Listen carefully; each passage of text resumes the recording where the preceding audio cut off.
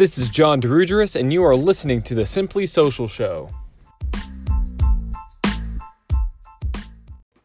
Hey, what's up, everyone? John DeRudgeris here. Today I want to talk about Facebook ads and the right way to run ads and the wrong way to run ads.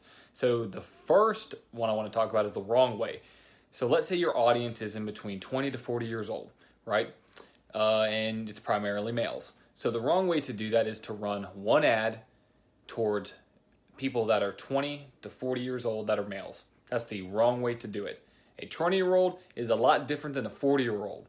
So you need to target different ages and different markets with different ads. So the right way to do it is to run multiple different ads with multiple different creatives targeting multiple different groups within your target audience. For example, you can run an ad between, for 20 to 25-year-olds because that's a closer age range with a particular ad towards a particular demographic.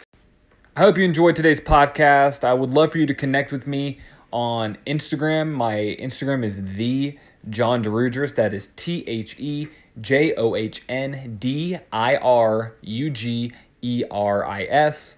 And I would love for you to subscribe to this podcast and give me a follow. And send me a quick message. Let me know who you are, what you do, and I would love to help you out with any questions you may have around small business marketing and social media. I hope you have a great day.